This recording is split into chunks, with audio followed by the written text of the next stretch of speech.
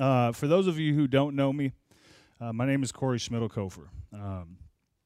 I've had the privilege and the opportunity to lead the young adult ministry here at Change Point Northeast Anchorage, which is really just a missional community that serves to see life in Christ for young adults in our city who have a heart to see life in Christ for the men at the Salvation Army Adult Rehabilitation Center.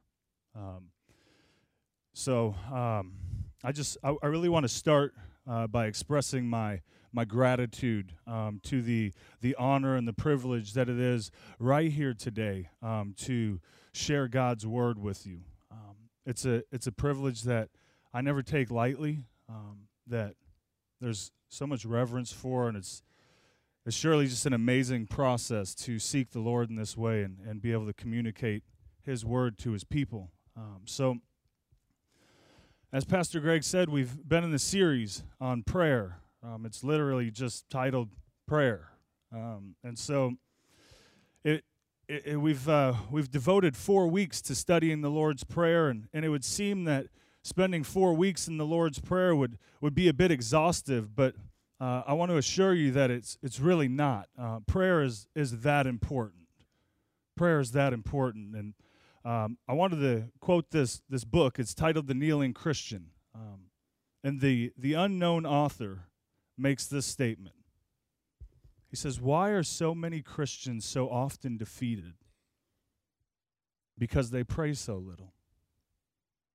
Why are so many church workers so often discouraged and disheartened? It's because they pray so little. Why do most men see so few brought out of darkness and into the marvelous light? It's because we pray so little. Why are not our churches simply on fire for God? It's because there's so little prayer. So let me assure you that prayer is that important." And Andrew Murray, one of the great theologians of the 1800s, he wrote this about prayer. He said, "Jesus did not teach his disciples how to preach, but how to pray." He goes on to say, "What think you, my beloved fellow disciples? Would it not be just what we need to ask the Master for a month to give us a course of special lessons on the art of prayer?" And that's exactly what we have been doing here at Change Point. We've committed, devoted ourselves to spending a month on prayer. So a couple of weeks ago, Pastor Greg, he introduced this series, and he was really just opening up the heart of prayer, what prayer is and what prayer isn't. And he stated from the beginning of Matthew chapter 6, Pastor Greg said, "Prayer is not a device to posture ourselves in front of other people." And he was drawing that from Matthew chapter 6, verse 5, where it's this idea that prayer is not about practicing our righteousness before other people in order to be seen by them. It says, "When you pray, you must not be like the hypocrites, for they love to stand and pray in the synagogues and on the street corners, that they may be praised by others." And Jesus says, "They have received their reward." For there really is no reward for the prayer that is for those who desire to be seen.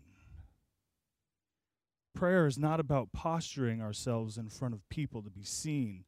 Prayer is about grasping for the invisible.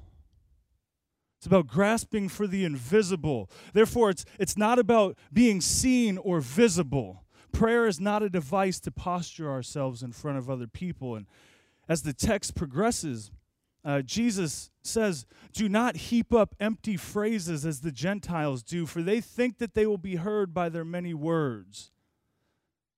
You see, as Pastor Greg had mentioned, he said prayer is not a tool to manipulate God, that our lofty words, our lengthy prayers, our deeply theological and eloquent prayers, these do not impress God. Prayer is not about posturing ourselves in front of other people or heaping up lofty and theological words to manipulate God. No, this is what prayer is about. Prayer is about intentionally conveying a message to God so that there will be common thoughts between his mind and ours.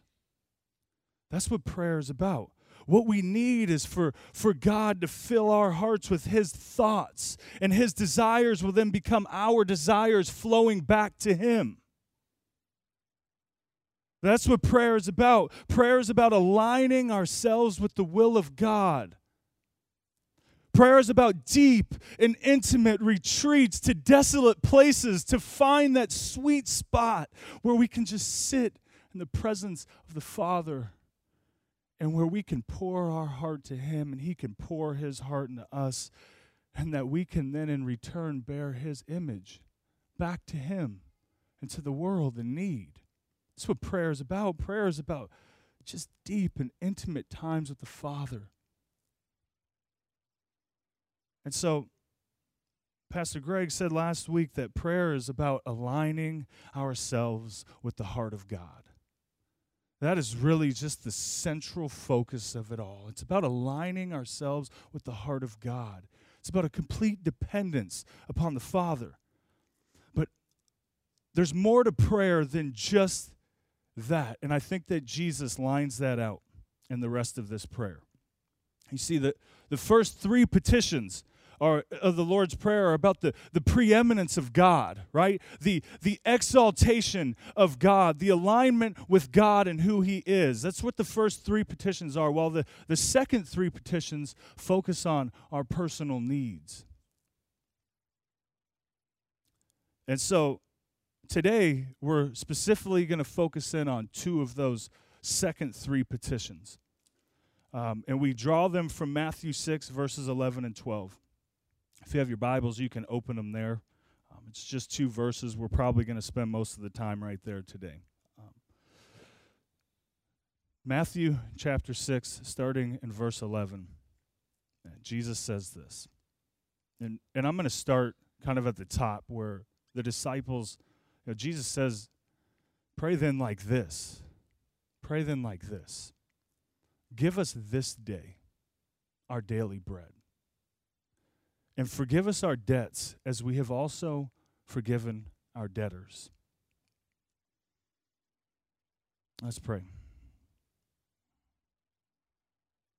Father, you are our Father, and that is a brilliant mystery. That you and your power, the creator of the heavens and the earth and all that you are, have called us your children. That is a phenomenal truth. And so I pray today that you will enlighten our hearts to the deep truths of this text. That in the words of your disciples, that today you would teach us how to pray. Today that you would teach us how to pray. I pray these things in Jesus' name. Amen. So, give us this day our daily bread. This is the fourth petition as it flows out of Jesus' prayer. And he's offered up three petitions already. And they have to do with the character of the Father, the centrality of the Father, the hallowing of the name of the Father, the will of the Father, the kingdom of the Father. And now Jesus moves into this new section of prayer. And in this section, Jesus begins to shift the focus to what it is that we need. And so, let me just say this before, because I think that it's necessary. Even when we are praying for ourselves and our needs, we need not neglect the first three petitions. Even when we're praying for ourselves, we need not neglect the first three petitions. And more specifically, the first petition. And Pastor Greg, he quoted this quote last week, and I have to quote it again because I think it's that powerful.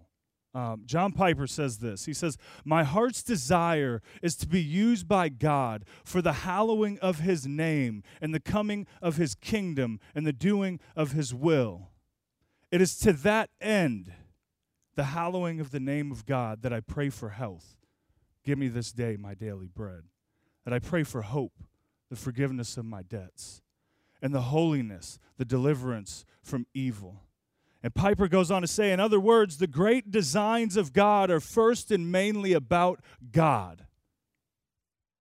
His name being hallowed, His will being done, His kingdom coming, while the rest of the prayer is how I can be fitted into His great design. In other words, the structure of the prayer is not merely that the last 3 petitions serve the first, but that the last 5 serve the first. So on October 9th, Piper writes this in his journal, "My one great passion," and this is beautiful. He says, "Nothing is more clear and unshakable to me than that the purpose of the universe is for the hallowing of God's name. His kingdom comes for that. His will is done for that. Humans have bread sustaining life for that. Sins are forgiven for that. Temptation is escaped for that. For the hallowing of God's name." Okay, so the reason that I start with this is because even when we are seeking God for our own resources, for our daily bread, it's about the hallowing of God's name. It's about the hallowing of God's name. So I guess the big question is what is daily bread? What is daily bread? I think it's so important for us to know what daily bread is. And in all of my studies throughout the week, this was kind of the collection of ideas that have been presented to me, and feel like God just communicated that our daily bread is the daily necessities that are needed to live life today for the glory of God. It's important to understand the word necessities here, that daily bread is the daily necessities that are needed today to live life for the glory of God. So in this section of the prayer, "Give us this day our daily bread," this is where, and Mike Breen put it like this, and it was beautiful. He said, this is where we pull the chair up to the Father's table. This is where we can pull the chair up to the Father's table. And we can acknowledge that the Father has everything needed to feed us. This is where we go to the Father for our daily needs. And so it's okay to pray for spiritual provision. It's okay to pray for relational provisions. It's okay to pray for physical provisions. It's okay to pray for intellectual, wisdom-filled provisions. And finally, it is okay to pray for financial provision. It's okay to pray for these things. The problem comes when our prayers begin to shift from the glory of God and the building of His kingdom to the seeking of our own glory and the building of our own kingdom. Right? And so I guess that the heart check for me, the real heart check for me, is to seek God in all things, right? It's if I'm buying a house, God is guiding my purpose. He's guiding my purchase. Sorry. If I'm seeking spiritual things, God has given me His Spirit. If I'm experiencing relational problems, God is providing restoration. If I am in need of financial relief, God is the giver of all good gifts. The point is that we go to God for what we need today. And so I think that it's important for us to realize, to approach this, to look into 2 different extremes that happen within the Christian culture. 2 different extremes. The first one is what's called poverty theology. It is this idea that I can't ask for anything. I can't desire anything. I can't own anything. That if I live a life of frugality and poverty, then that somehow makes me more Christian. And this is so far from the truth. So far from the truth. Listen, Scripture tells us over and over and over again to ask God, to bother God, to unceasingly approach God with all of our requests and petitions, to make them known to God. It's okay to ask God for our daily necessities. As a matter of fact, that's what Jesus is saying here. He's saying, seek God in all things. Seek him in all things for all of life's provisions, for our daily bread today. And then we have the other extreme. The other extreme is also what I want us to avoid in prayer, and it's this prosperity gospel. It's this idea that God will give me everything I ask for if I would just obey him. Believe in Jesus, it'll all be well. Believe in Jesus, you'll never suffer, you'll never be poor, you'll never experience difficulties. You want a nice car, ask Jesus. You want a big house, ask Jesus. You want these things, ask Jesus. This is also too far on the other end of the extreme. I mean, we can just take a look at those who followed Jesus. Those who were closest to Jesus, they shared the greatest intimate relationship with Jesus. They had a great relationship with the Father. And it didn't end well for them from a worldly perspective. It really didn't end that well for them. I mean, many were crucified, hung upside down on a cross, burned at the stake, sawed in half, beheaded. It didn't end well for them. By no stretch of the imagination is that prosperity from a worldly perspective. But the point is that they knew that the presence of God was far greater than anything that could happen to them. Their relationship with Jesus, their ability to sit in his presence was far greater than anything that could happen to them. So my point is this, that there seems to be, again, this sweet spot where we can land in the middle of these two extremes. And I believe that sweet spot is revealed for us just a few passages after the Lord's Prayer. It's still in the Sermon on the Mount. Jesus just continues this thought. And Jesus tells his disciples this, starting in Matthew 6, verse 25. Do not be anxious about your life, what you will eat and what you will drink, nor about your body and what you will put on. Is not life more than food, and the body more than clothing? And he goes on to say this, therefore, do not be anxious, saying, what shall we eat, or what shall we drink, or what shall we wear? For the Gentiles seek after these things, and your heavenly Father knows that you need them all. And this is the key right here. But seek first the kingdom of God and his righteousness, and all these things will be added unto you. And so I want us to see what just happened there at the end of this passage. Jesus is saying that God is providing the daily bread, but that's the result of what? Going back to the first petition, seeking first the kingdom of God.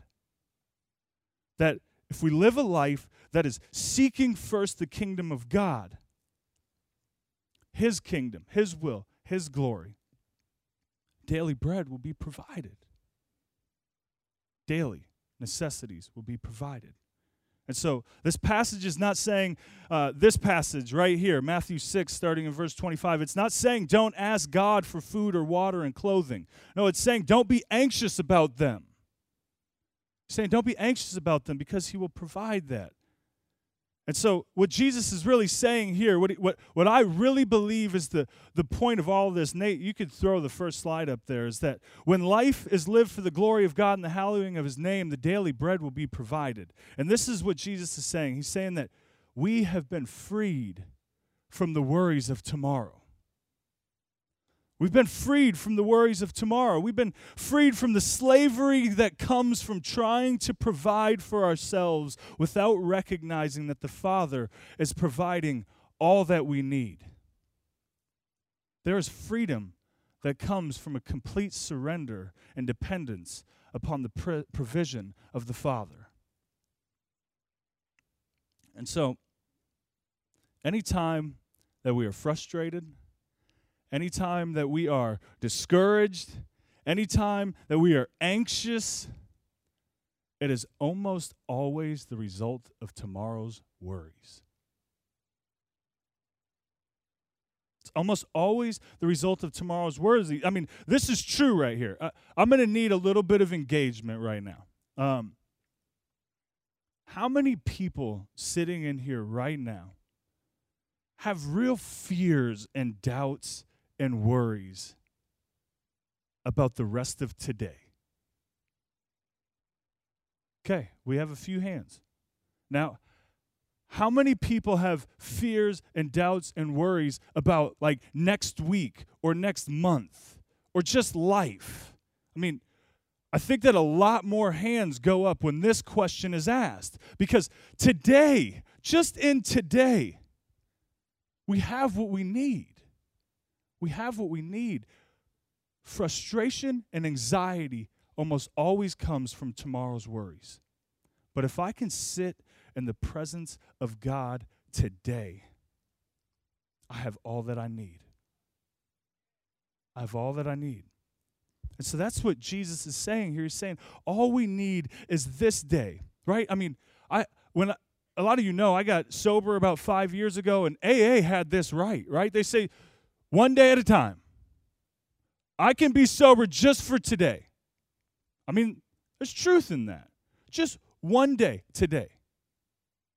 And so this is what Jesus is saying here. He's saying, listen, He's provided everything that we need. There's freedom from tomorrow's worries when we are present in today, depending on God for today. And so Jesus is saying here, Father, you are the great provider. You parted the seas for Israel to pass over. Listen, bread literally fell from heaven. Water literally flowed from the rock when they were thirsty in the desert. And I think so often we can look at these things like they're just a bunch of stories. It really happened. The seas really parted. Bread fell from heaven. What? That happened. We can depend on God as our provider for our daily bread. And the interesting point about this, when the manna fell from heaven, God tells Israel, just take today's portion. Just today's portion. And this is what it says. It says, those who gathered little had no lack, and those who gathered much had nothing left over. Today's portion. That's all we need. It's today's portion. Which leads me to my next point, that the Father has provided Jesus. He is the daily bread. I mean, He is literally the daily bread. And I think that, obviously Jesus knew what He was doing here. He prays for the daily bread, and He leads. The next thing He does is He goes into our sin. Because Jesus was the penalty that Jesus was the provision to pay the penalty that needed to be paid for the debt. That's why He says, forgive us our debt. It is in the provision of the Son that we have the forgiveness of our sins, that we are freed from the shame and the guilt of the past sins, the present sins, and the future sins. So Jesus goes on to say this. We go back to the top. Pray then like this. Forgive us our debts. Forgive us our sins. And so in the first covenant or the law or the Old Testament, when sin was committed, there was a payment that was required for those sins. So when sin was committed, essentially the one who committed the sin was in debt to that sin, or the one who that sin was committed against, namely God. He was indebted to him. And that is why the wage of sin is death, because there was a debt that needed to be paid.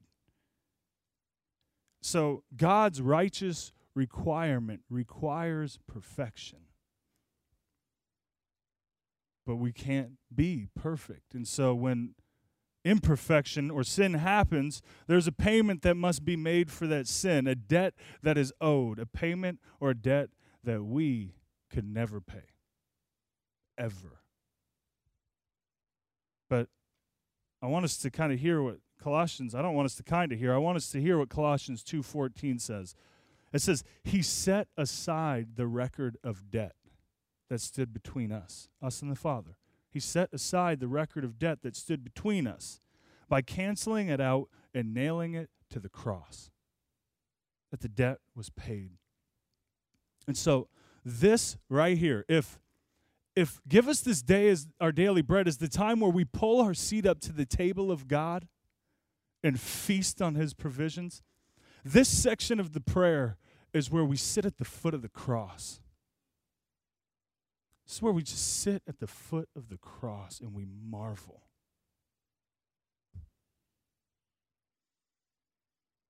And we marvel in the price that was paid, the debt that was paid. All the shame, all the sadness, all the guilt, all that comes as the result of sin, the debt has been paid. The debt has been paid. So this is the part of our prayers where we sit in that, knowing fully that we could not pay it, but that he paid it on our behalf. And he died the death that we deserved, taking on the debt that we owed, and restored us to right relationship with the Father. He made him to be sin, even though he knew no sin, so that we might become the righteousness of God. But I think that what Jesus is saying here goes even a little bit deeper than that, goes a little bit further than that. He's not just talking about our past sins here. Our past sins have been paid for. Yes, our present sins have been paid for. Our future sins have been paid for. To say, forgive us of our debts, does not mean that as believers we need to ask for daily justification. For from the moment of our conversion, we are justified forever. We're justified. It's been paid. But that does not say that sin does not muddy the waters of our relationship with the Father. I'm justified, but we all know this, that when we are stuck in sin, when we're sinning, when we're struggling with sin, there's just naturally division that takes place. It's hard to get there. And so this is the reason that, Jesus follows up the daily bread with this price of forgiveness. He says the daily seeking of forgiveness is a prayer for the restoration of my personal fellowship with God when my fellowship has been hindered by sin. And so I think that 1 John 1:8-9 says it perfect. We all sin, right? Every single one of you, we all sin. And it says, if we say we have no sin, we deceive ourselves and the truth is not in us. But if we confess our sins, he is faithful and just to forgive us our sins and cleanse us from all unrighteousness. You see what happens here? We all sin. But what John is talking about here is he's talking about a repeated and daily confession of our shortcomings before God. And I believe that that's what Jesus is saying here. He's saying the same thing. It would be crazy to think that sin that presently occurs in our life does not in some way hinder our relationship with the Father. The reality is that we do sin, and we do feel shame for those sins, and that the result is to do exactly what Jesus is lining out for us right here, to sit at the foot of the cross daily and say, you paid it. Paid it. All my shame, all my sin, all my guilt, all of it. You paid it. Take it. And so the point is that during this section of prayer, we accept the freedom that we have received through the forgiveness of our sins. we recognize that we do sin, that we do struggle, that we do need forgiveness, and that God is the one who can grant that forgiveness. It is in this section of prayer that we are freed from the shame of sin. This is the point. Sin just naturally causes division. It's what it does. So Jesus says, he goes on to say this. Pray then like this. Forgive us our debts, as we have also forgiven our debtors.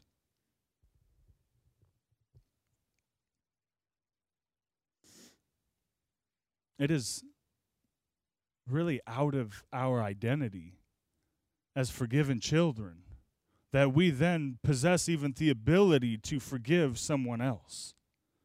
It's out of my identity as forgiven. The experience of freedom, the amount of freedom that we can experience through forgiving others is unexpressible. There are very few things that I can think of in life that hinder us from intimate fellowship with God and intimate fellowship with each other than unforgiveness in our hearts. Listen, unforgiveness is just consuming. It is consuming. Just think about this. When there's division between you and somebody else, when there's division between me and somebody else, when I've been wronged and when I hold that against somebody, there is not much else that I can think about in those times but that. And so what it really happens is in the consumption of unforgiveness, we're pulled away from the Father. We're pulled away from the hallowing of His name, the sitting in His presence, the alignment with His will, because it is in His character and in His nature to forgive. And He's called us to the same thing. Therefore, this is the part of the prayer where we search the depths of our hearts. And we ask the Father to reveal any seeds of discord that we may have towards someone else or someone else might have towards me. And we ask the Father to do what only He can do. That's to make things right, to make things new, to restore relationships. So this is the part of the prayer that we recognize that the most important relationship that we foster is the relationship with the Father. And if my relationship with the Father is hindered by unforgiveness in my heart, I take that to Him. And I think scripturally, I go to the person. I sit with the person. I forgive them. I ask them to forgive me, whatever the circumstance might be. And so we recognize that this is the heart of this whole section of the prayer. That when I recognize the great debt that has been forgiven me, I can then forgive someone else of their debt. And so Ephesians 4:30 and 32, it says this. This is great. It says, "Do not grieve the Holy Spirit of God, by whom you were sealed for the day of redemption. Let all bitterness and wrath and anger and clamor and slander be put away from you, along with all malice. Be kind to one another, tender-hearted, forgiving one another as God in Christ forgave you." This whole passage, this passage in Ephesians is speaking of relational tension. Right? We talk about the grieving of the Holy Spirit, and sometimes it's taken way out of context. In this passage, grieving the Holy Spirit has to do with relational tension within the body of Christ. That grieves the Spirit. It grieves the Spirit. And so he says, forgive others as God in Christ forgave you, because there is freedom and forgiveness. There's freedom to experience life to the full, freedom to fully experience the unhindered love of God when we forgive others. And so this This theme is really threaded all over throughout Scripture, and it's the reason that Christ in Matthew 6:14 and 15, he just goes through the whole Lord's Prayer. And at the end of the Lord's Prayer, it's still part of the Lord's Prayer. He returns to this issue of forgiveness and unforgiveness because it's that important. It's that important. So he says this is serious. Matthew 6:14 and 15, Jesus says, "For if you forgive others their trespasses, your heavenly Father will also forgive you. But if you do not forgive others their trespasses, neither will your Father forgive your trespasses." What does that mean? I mean, there's a serious challenge there. Serious challenge, but I feel like it's so important to just touch on this quickly because I feel like it's been butchered throughout our Christian culture. I feel like it's been taken way out of context. It would appear as if Jesus is saying, if you do not forgive others, then you will not be forgiven. Which, in a way, he does say that, but this is really not directed towards those who are not already saved. I mean, it is impossible, nearly impossible, for somebody who has not experienced the love and the grace and forgiveness of God to extend that to somebody else. And so, I think that a very real example would be this. Before I got saved, I was standing next to my brother, and my brother got shot by a man. And I witnessed my brother get shot by this man. And I hated him. I mean, I literally hated him. I wanted to kill him. I was absolutely, positively not capable of forgiving that man. I didn't understand forgiveness.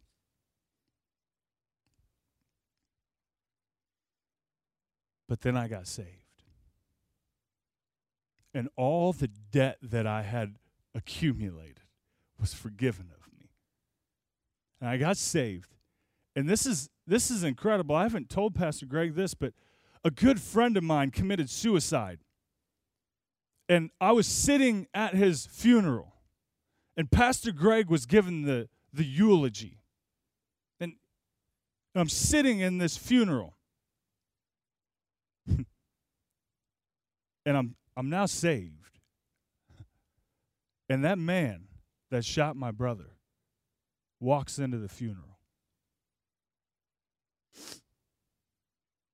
And I remember so clearly hearing, "Forgive him.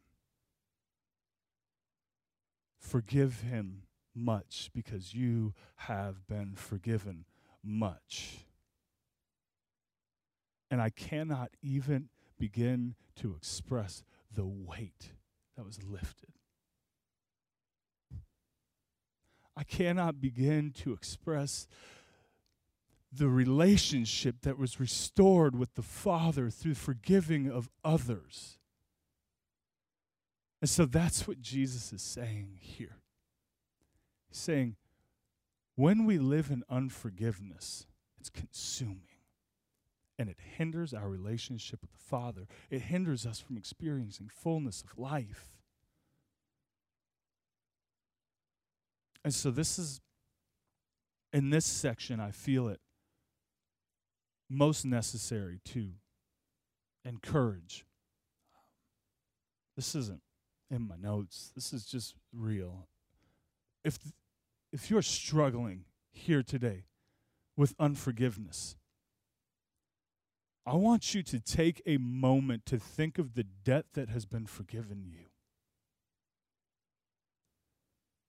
Think of the debt that has been forgiven you and extend that same grace to someone else. Now, Lance, you can bring your team up.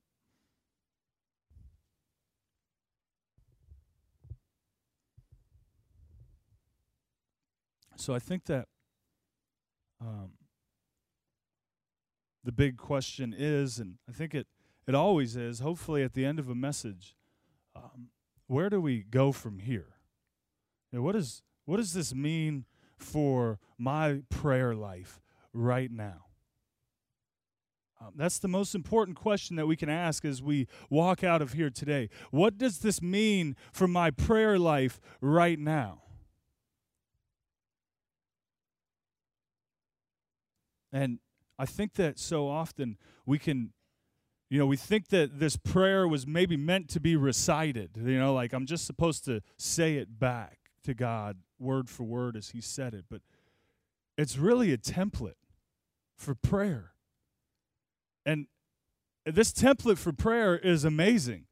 It's really life-changing if we go through this template for prayer, where we have this concept of, let's just pray. Let's just pray.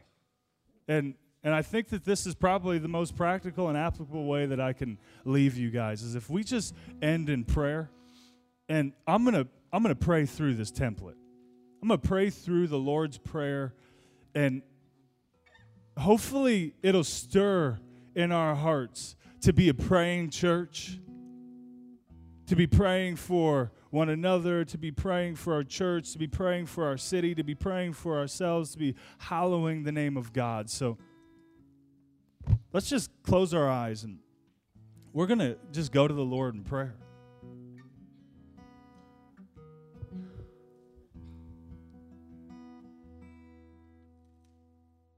Oh, Father,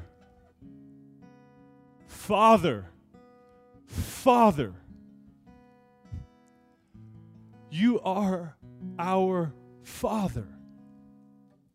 We are your children. You have called us out of darkness and you have placed us into light. We now get to stand in your presence and experience the intimacy with you as our Father.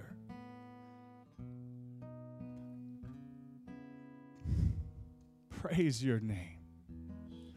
Praise your name. Hallowed be your name. Holy, holy, holy is the name of you, our God. You are holy. You are set apart. You are dependent upon nothing. Nothing. You are our God. You are mighty to save. You are powerful. You are all-consuming. You are sovereign in nature. You know all things. You, Father, created the heavens and the earth, but yet you hear our pleas for mercy. We pray, Father. We pray, Father, that your will would be present in our lives, that you would reveal your will to us, Father. And we know from your word, for your word lays out what your will is. We know that you have called us first and foremost to love and worship you and to love and worship people. That is your will. Your word says that all the law is fulfilled in that one commandment. Love you and love others. That is your will. Your word also says that we are to proclaim your gospel, that we are to go and make disciples, that we are to bear your image. Your word says, that we are to admonish the idle, to encourage the weak, to help the faint-hearted, to never repay evil for evil, but to do good always, for that is your will in Christ Jesus. Father, give us a mind, give us a heart, give us a peace inside of us where all we want to do is advance your kingdom, to serve you as our King. To come in line with you as our King. For it says, your kingdom come and your will be done on earth as it is in heaven. And we know that in heaven there is no pain, there is no sorrow, there is no tears, there is no suffering. And so, Father, let us welcome in your kingdom here where we can get a glimpse of that now. Here on earth as it is in heaven. And Father, I pray for our daily bread. We know, Father, right now that you have provided everything we need today. You provided everything we need today, but But in that, Father, in my daily bread, what I want to ask of you today for me and for my family and for my church family, that when we leave here, that we would experience your presence, that we would feel you, that we would be able to enjoy and partake in the feast that you have laid out before us. That we would be able to enjoy you and worship you and glorify you, for that is the chief end of man. And Father, there are times where my heart certainly is not in line with your heart, where I'm selfish and I'm self-seeking and I desire just my own things, where my eyes are fixed down here instead of on the heavenly things.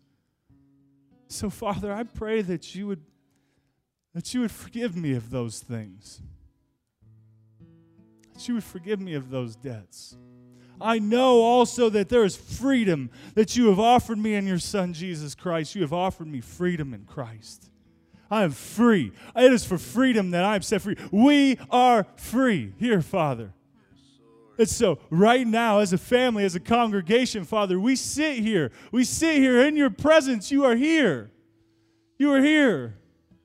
And we know that you have offered forgiveness in your Son, Jesus. You've offered forgiveness in your Son, Jesus. Right now, Father, I pray right now in the name of Jesus, if there is somebody sitting in this room who has not accepted that sacrifice, that they would do that now. That they would do that now. For you offer freedom and forgiveness. And Father, if there's any bitterness in my heart, if there's any bitterness in the hearts of our people here, I pray right now, Father, that they would cry out to you and that they would give it to you, that they would forgive them of those debts, that they would not hold that over them, but that they would experience the freedom that comes from forgiving others.